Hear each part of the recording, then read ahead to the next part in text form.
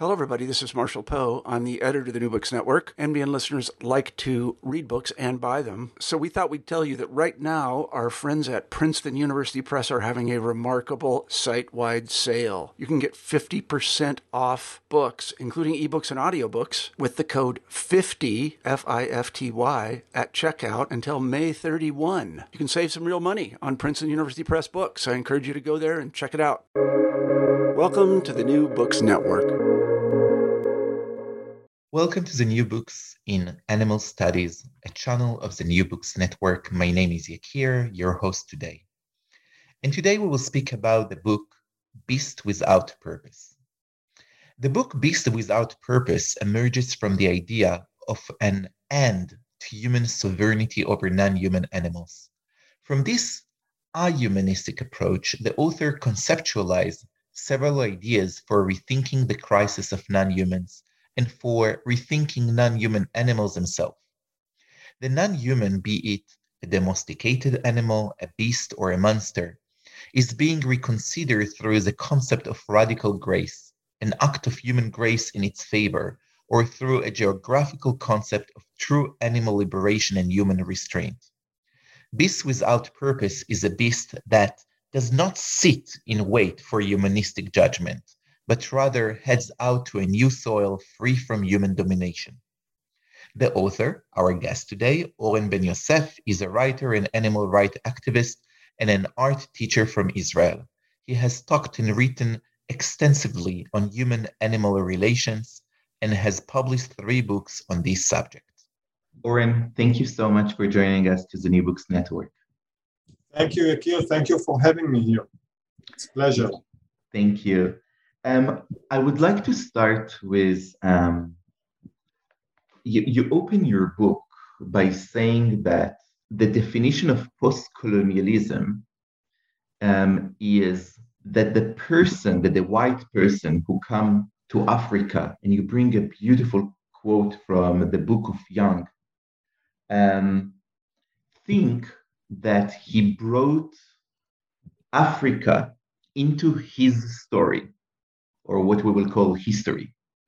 But actually, what the white colonial person did is that they deleted the whole life and culture of the people in Africa in that case, and we try to bring them and their narrative into the white narrative, the white European or white American narrative. And you say exactly the same is happening with animals. Actually, nature, which include humans, but really not only, the animals have a narrative with different maybe perception, different understanding, but they have a narrative.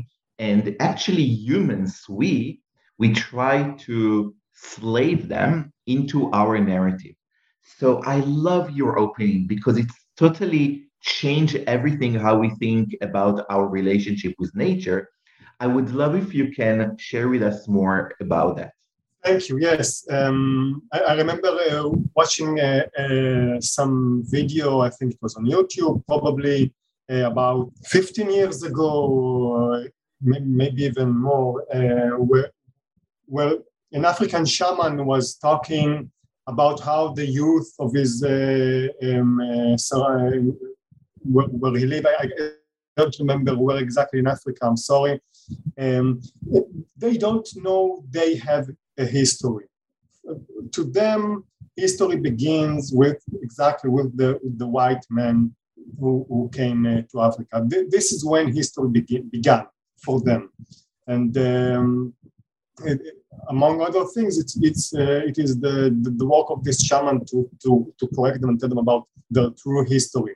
And going back to animals, because while I'm talking about a lot of parallels between humans and animals, I focus in my books on animals and on how we treat them and how we perceive them.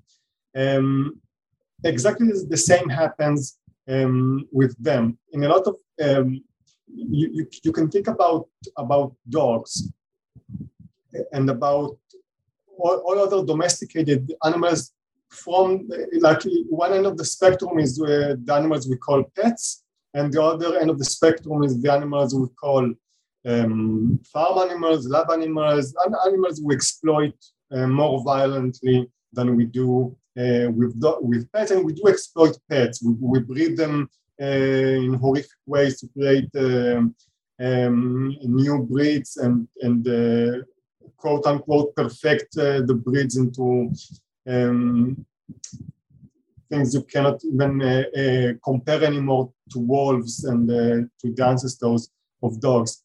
And to us, this is the new life, and it begins. You mentioned the word nature. I think it begins right there. You know, when a small child in the kindergarten draw a picture of a man or human, I don't know, girl, boy, doesn't matter, and the background, like nature, the grass, the sky, the sun.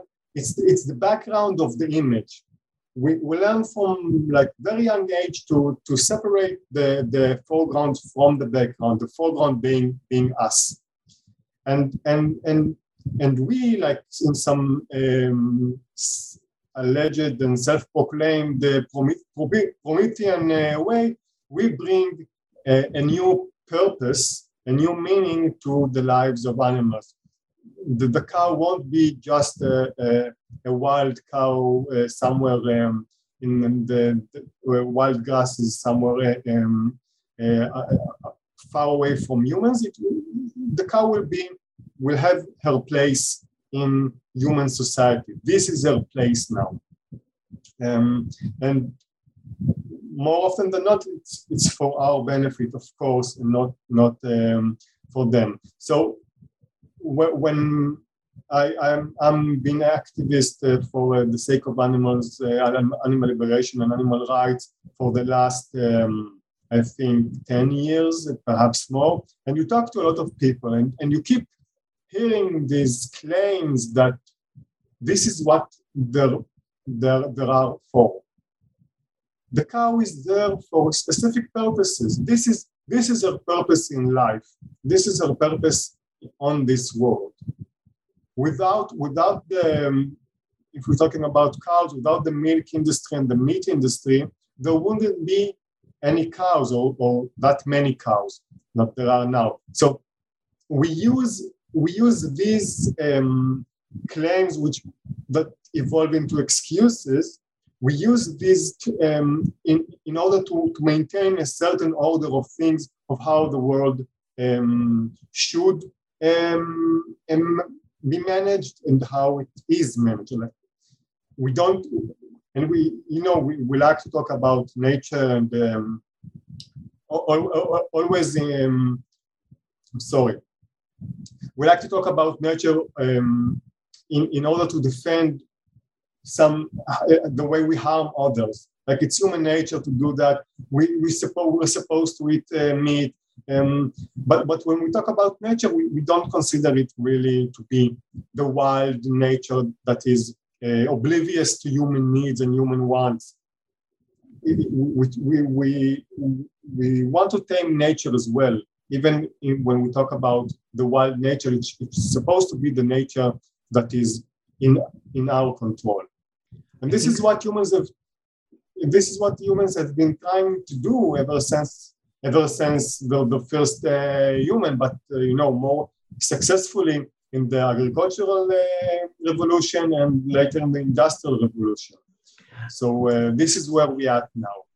Yeah, I love it, Oren. I think that there are maybe three kind of categories. One is how we really behave with animals that are not pets.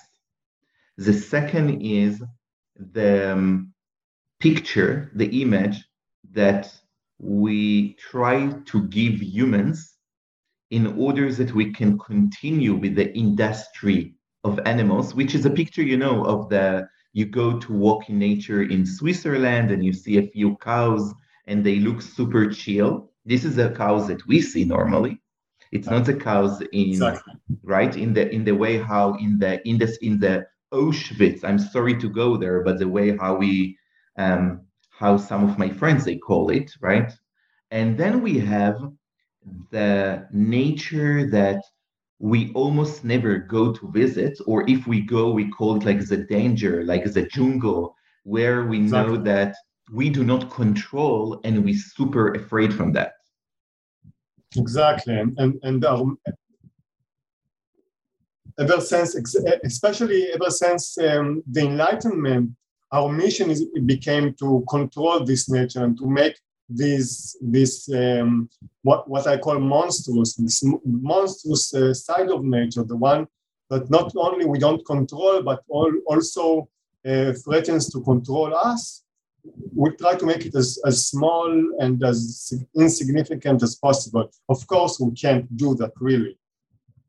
And Michel Foucault writes about human cemeteries and about slaughterhouses that used to be in the center of the village or the town in the past, and slowly moved away to the side of away from our eyes, like from our daily lives, because it's not.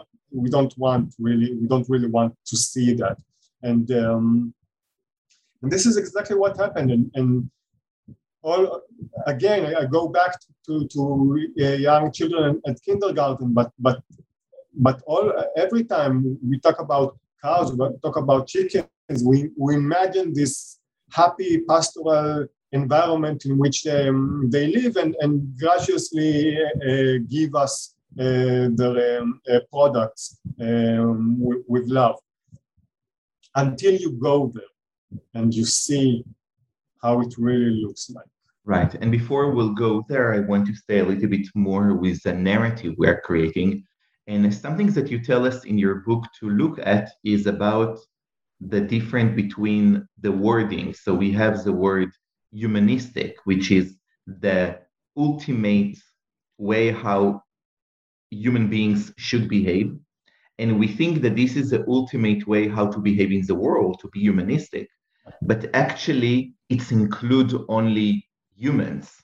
And we cut out all the animals. And then on the other side, we have the beast, the animal, that we need to be worried from. It's like this is our enemy that we need to deal with. Yes, exactly. I'm also I'm an art teacher, and I teach a lot about the Renaissance.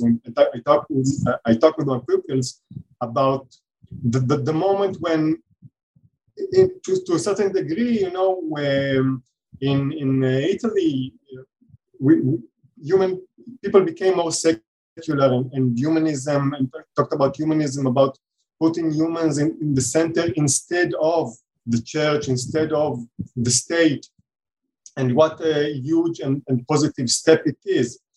However, and exactly when you look at the broadest picture, this is still very problematic on a planetary point of view. Like you have a lot of other beings who vanish from our recognition, from our consideration, because we think about the humans and their place in the world and how the world should help humans to their ends.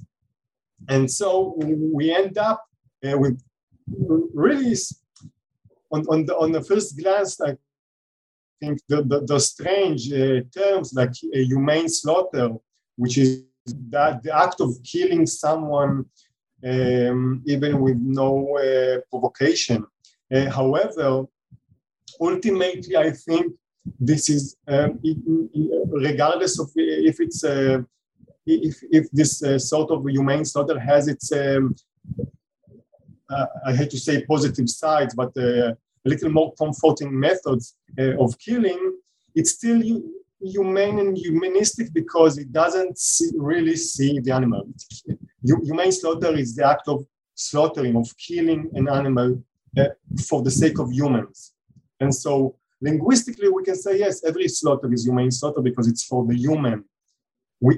And furthermore, we treat animals better in humane slaughter, not for their sake. it's ultimately for the consumer sake, because maybe we want to eat these animals, but something is still bothering us about their well-being. So a humane way to kill them will make us consumers more calm and satisfied with how things work in the world, you know. And ultimately, this is an act for humans, not for the animals. The animals, if I'll be allowed to talk in their name, know exactly what they would have wanted, and it doesn't have anything to do with either humane slaughter or inhumane slaughter. They want to be left alone, live their lives, and if possible, be happy, like us, exactly like us. Which is fascinating. You know, I'm thinking about our Jewish tradition. And you, many times in your book, you bring quotes from the Bible, and you think about them.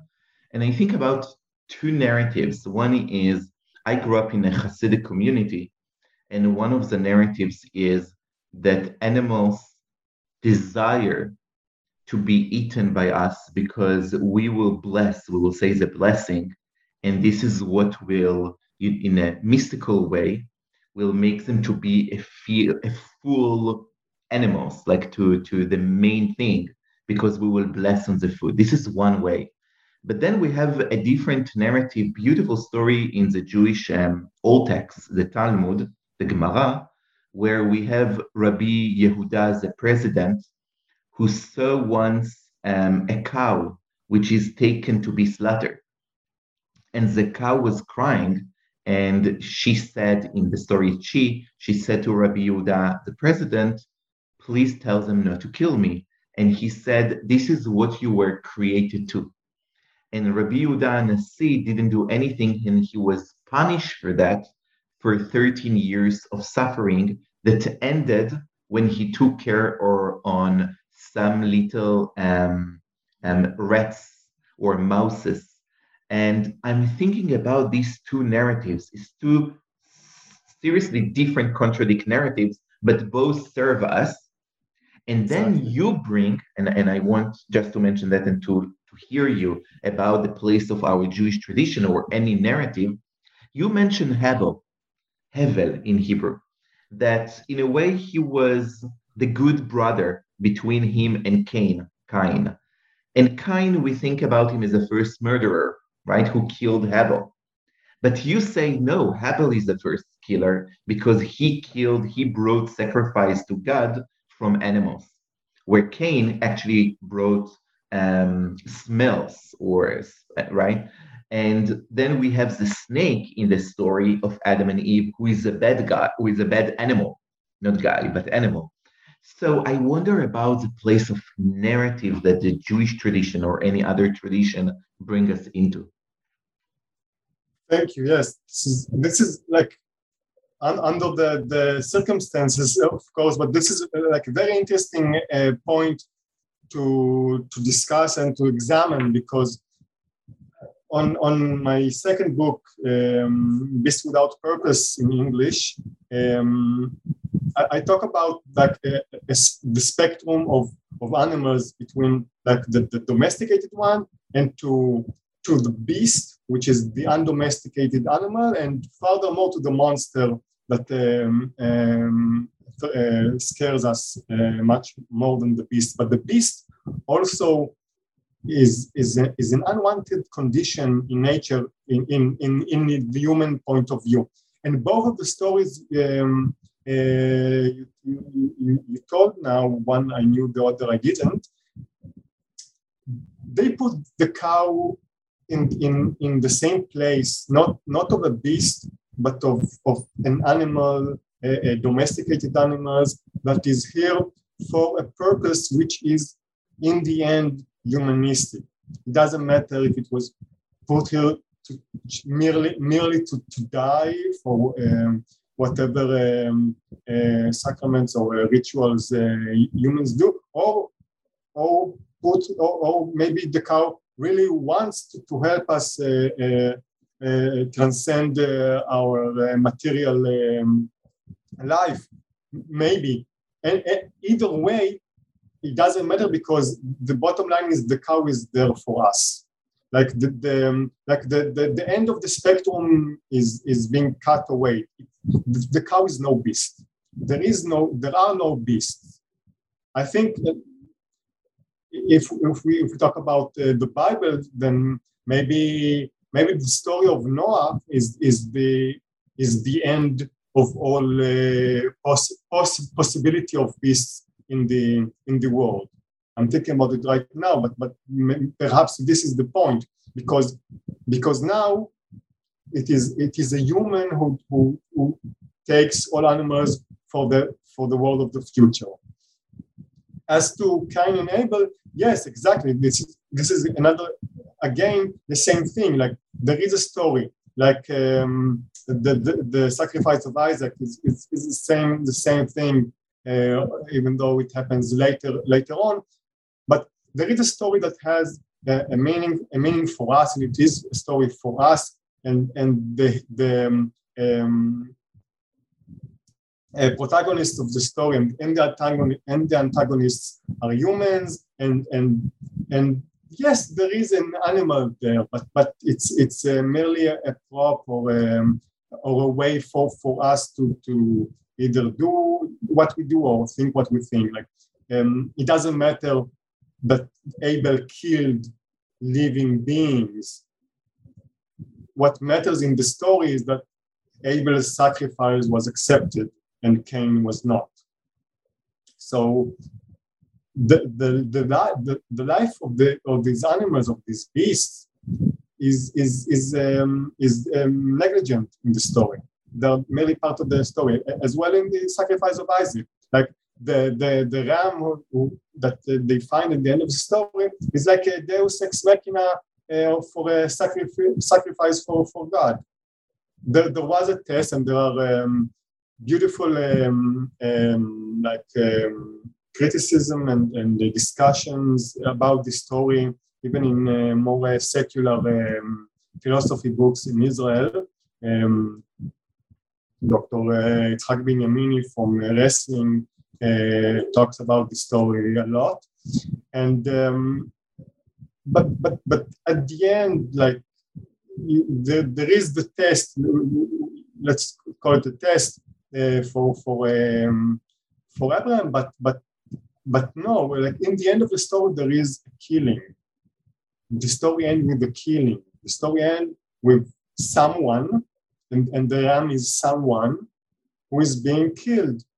And this is, so the story is not a sacrifice, it should not be called the sacrifice of Isaac, which is another way to diminish the animal. It's a sacrifice of the ram. The ram was sacrificed.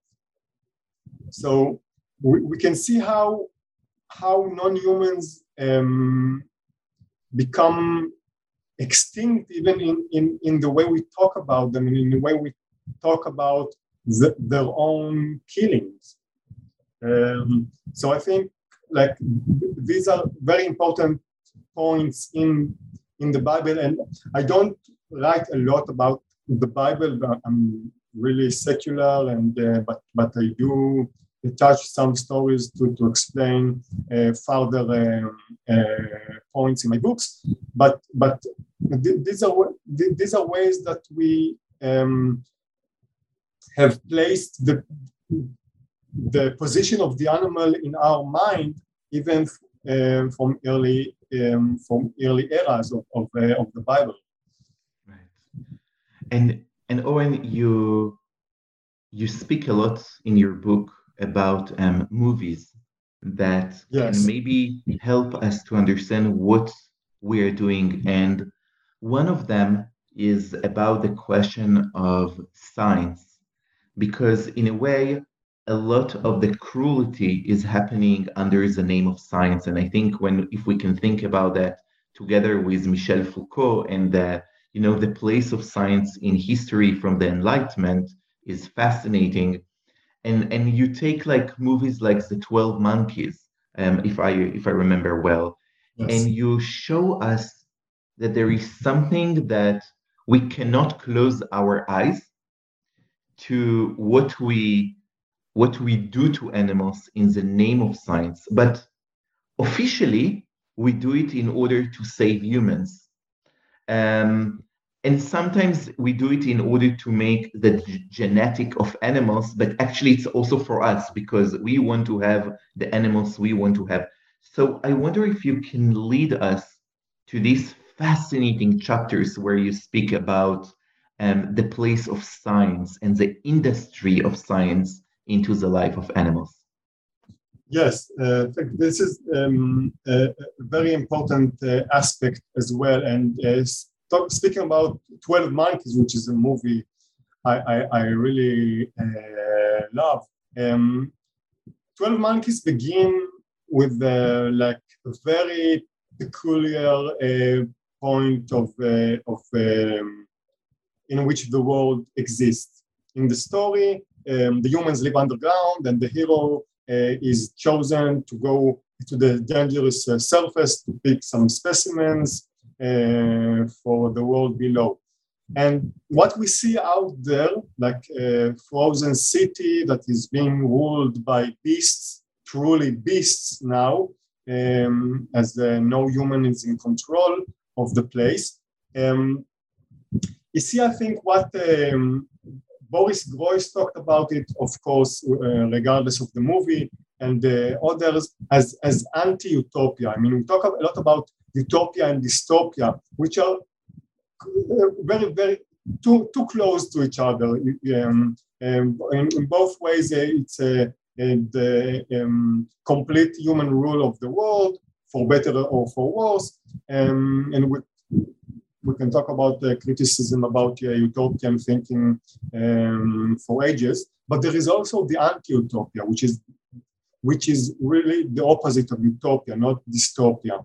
In anti-utopia, humans lose control of the world, and the world is given in this movie back to nature, quote unquote. So this is a really interesting beginning for the movie. We can see it in other movies. I think about, I think it was called Waterworld with Kevin Costner, and like even on an older movie. But and anyway, in this movie, we meet this group of radical animal rights activists who work directly against a scientist who perform animal experiments. And to a point, these activists are being blamed for the end of the world, for why the world has come to become an anti-utopian, and now most of the mankind has been extinct. And we can see the same thing in let's say, like a zombie apocalypse movie, 20 days later, 80 days later, sorry. We again, the movie begins with the breaking and entering of a group of animal liberation activists into a lab. They all are very violent and very angry. The scientist, we see them, is a poor person wearing a white robe, helpless against the violent activists, and he tries to warn them not to release the monkeys because the monkeys have a very dangerous virus in them. But of course, they don't listen to him, and so they are responsible for the end of the world. So we can see in these two examples how those who oppose science, and we're talking about science, the self-proclaimed objective examiner, but ultimately the destroyer of lives, of non-human lives.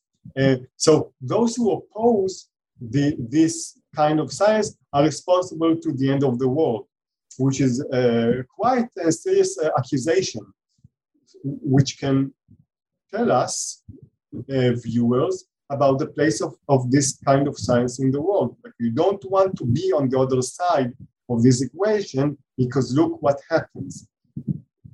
And I think that if we talk about, I worked as a manager for the Israeli Society for the Abolition of Vivisection for a few years.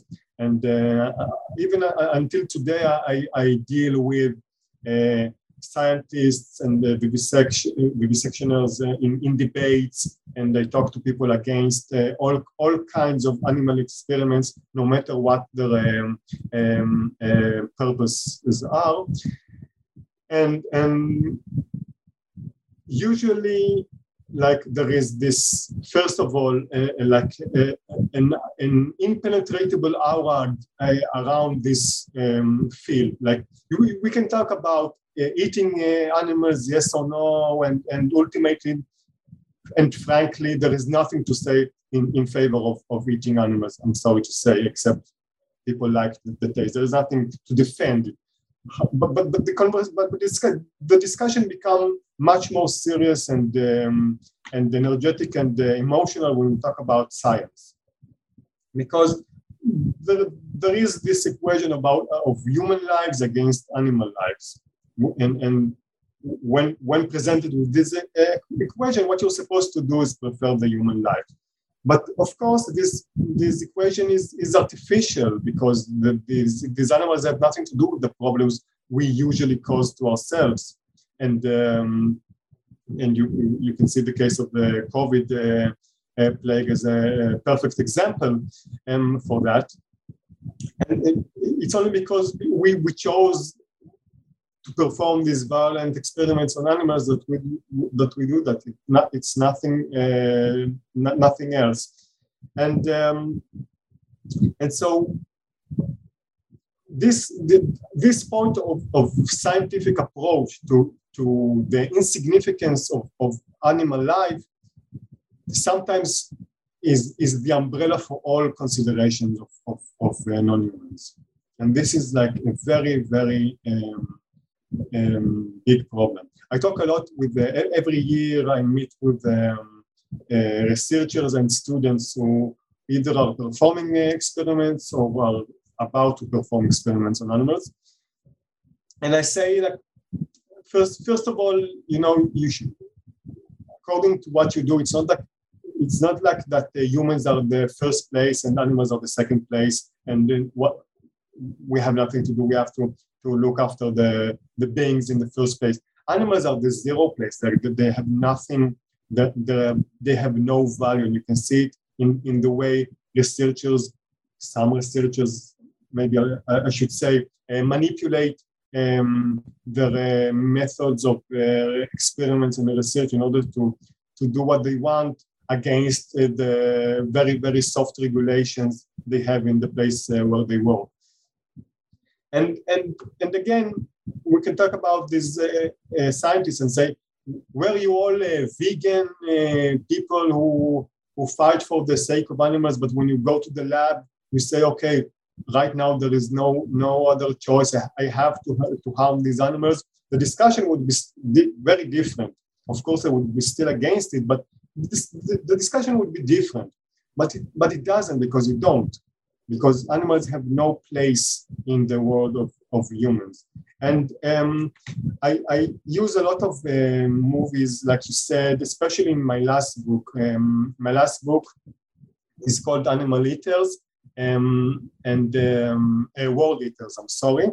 And it talks about science fiction and the way we think about alien beings in science fiction and even today, as compared to the way we treat non-human earthing beings here.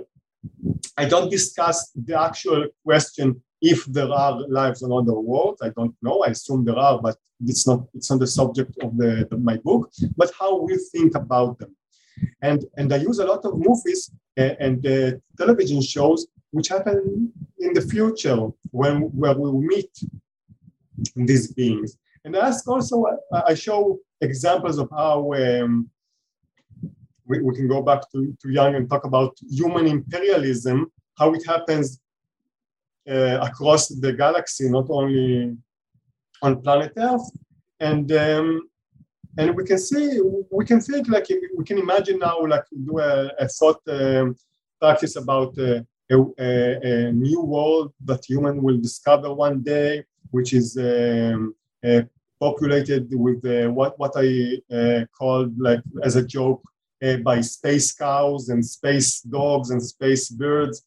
I mean, like counterparts of what we know here on Earth. And we can imagine what the future is going to be once a human foot is going to step on this world. It's the end of it's their apocalypse. Their apocalypse begins when we step on the new world, which is exactly what happened in the Americas and other places on Earth. Which is fascinating, and it brings me to another question, which is, Oren, I mean, killing is happening in nature, right? I mean, I love hiking and camping, so many times I stay nights in the middle of forest or mountains. And when you listen to the voices and when you know about predators who are coming, I mean, it's not easy to be an animal in the forest. So killing is happening. And I wonder, maybe killing is part of nature, since animals also kill animals to eat. And I wonder if there are ways that you can imagine, or maybe there are some traditions, I think maybe about some traditions in non-Western societies, where you go to kill an animal in order to eat it with your tribe, but you behave with the animal that, you pray and you only kill in order to eat. I just wonder about, is it like or nothing or everything? Or maybe there are ways that we can behave more like actually not human, but more actually like nature. Yeah, thank you. Okay. I have several books that deal with the problem of animal pain from a Christian perspective. And one of them, I think, I'm sorry, I don't remember his name right now, Osborne. I'm sorry, Mr. Osborne, if you listen to this podcast, but I can't remember the first name. He begins the book with like a trip he had somewhere in the jungle, and how we see like the swollen bodies of cadavers of animals, and alligators eating so much that they cannot move. And he describes like a very, very brutal nature, and nature is brutal, of course. This is again one of the humanistic problems, that nature is usually green grass and carefully planted trees. No, nature is not nice, and a lot of not nice things happens in nature, and I think that ultimately, for better or worse, we are not. You can say that everything that happens is part of nature, of course, but to a certain extent, we're not there. We control our evolution, and we do things that weren't supposed is a big word, but wouldn't happen should the humans not gain their technological advancements that they did. And we can do without it. This is the bottom line. Let's talk first of all about the Western world, and then go to other places. So I think that first of all, in the Western world, there's no question like you mustn't harm animals. Like it's harming other beings. Where you go further or to different cultures and societies, these are not the first places that I would go to stop animal abuse. But in the end, this is violence toward other beings. From my point of view, this is the end of the story. Like human violence is part of our history as well, but we try to stop it, at least allegedly,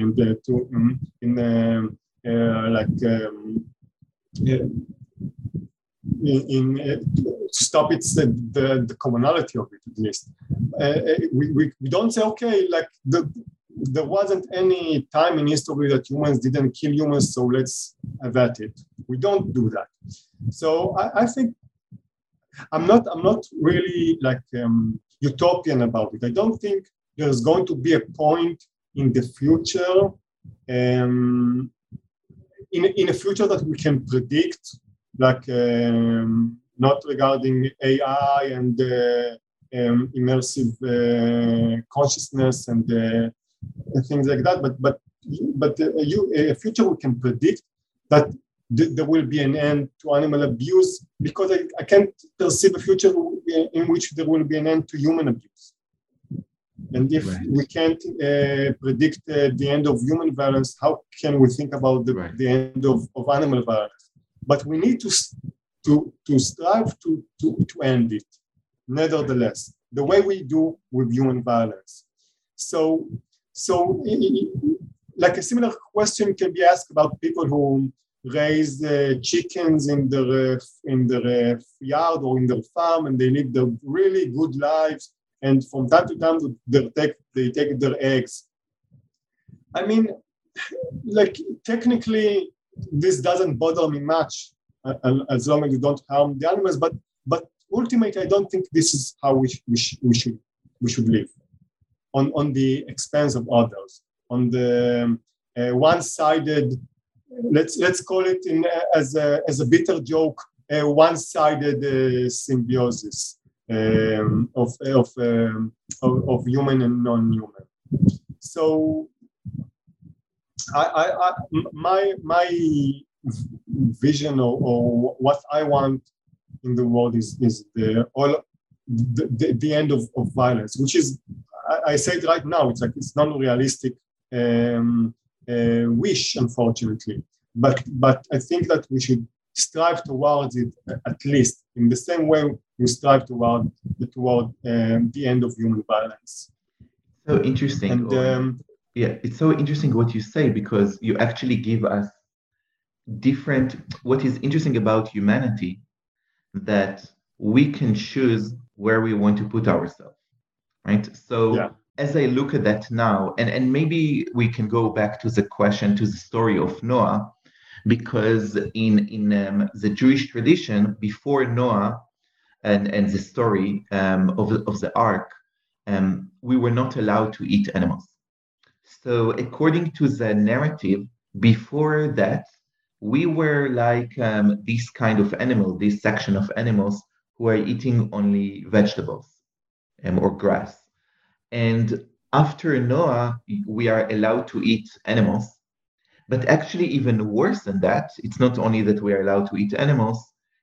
Noah, the first thing that he does when he leaves the ark is to take animals and to sacrifice them to the name of the divine, to God.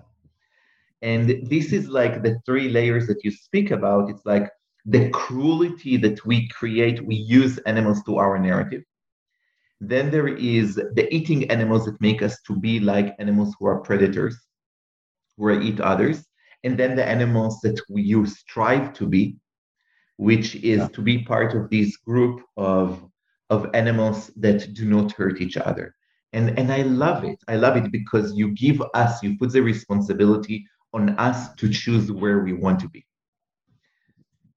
Yes, and this is like a very problematic thing to do, because usually we as a society or culture or state, or we don't usually think too much forward.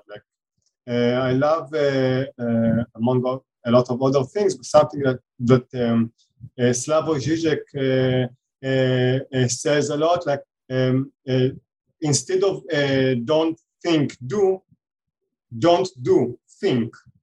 Meaning, just stop for a second and think forward, think about consequences, think about the future. Don't do without considering the consequences. And we can see that today, like on 1 second you hear about the planet Earth burning to ash, and the other you see how billionaires boast about leaving the atmospheres for 5 seconds in their new spaceships, and their plans of automatic cars, and how they see the future, regardless of the impact it's going to have on, and I'm even not talking about the animals being used in Elon Musk's experiments on his Neuralink, but even on humans who in the United States, like so many people are working as truck drivers, and this is a job that is really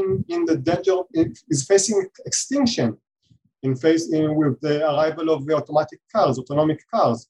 So this is like a simple example of how you can like run forward and change things, or how they call it in the Silicon Valley, break stuff without considering the consequences. This is what we usually do.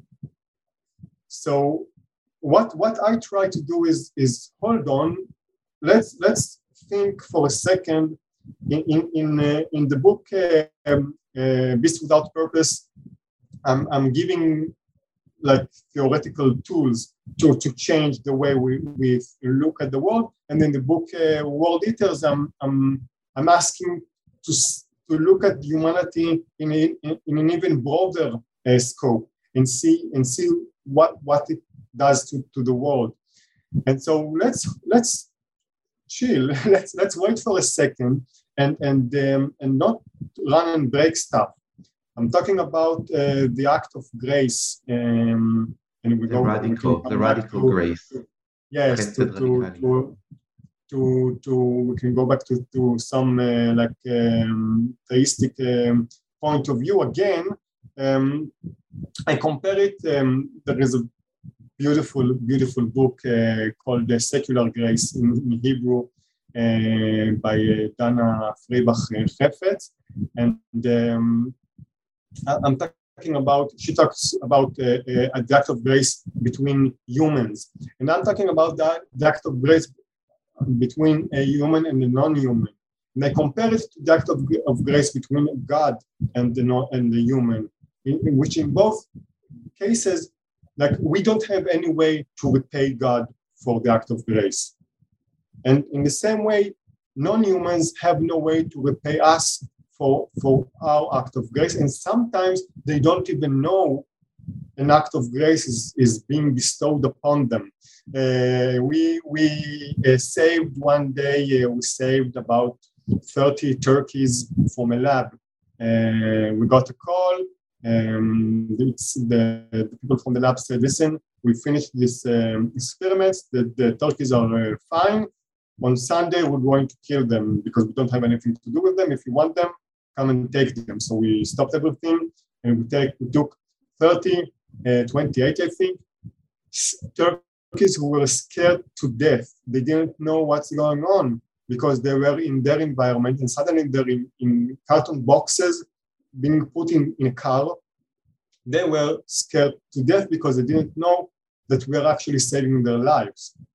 So this is like an example of how you can change the life of a non-human so radically, and first of all, not expect any gratitude from the animal, as you should. You're doing the right thing, that should be enough. And second of all, with no way for the other side, meaning the animal, repay you. And thirdly, even without the animal knowing what you're doing. So I'm giving this example as a way to take a different look at the beings around us, at the non-human beings around us. In a way, we can not exploit them, not use them for our end, but rather the opposite, like help them, simply help them in life. We're all, to quote Heidegger, maybe we're like thrust into this world, into this existence, and we're all here together in this life against, let's call it, the end of it, against death. And so let's just help each other as much as we can. I'm not utopian. I know there are limits. I know I know I'm responsible for some deaths myself, unfortunately, in the way I live. I try to do my best, but I know I'm not perfect. No one is. But let's make the effort to help, and or at least not to harm as many beings as we can. It's so beautiful. And another subject I'm talking about in this book, in Beasts Without Purpose, it's about I call it, now this is very utopian, unfortunately, today, but about transnational wilderness, like the theoretical zones on planet Earth that should be left without any human control over them, not being part of any state on the planet. Like the idea that some human states will just release and give, let's call it, give independence to places in the jungle, places in the savannas, I don't know, that in which humans will not be the rulers. And well, unfortunately, not a very realistic thing to do today.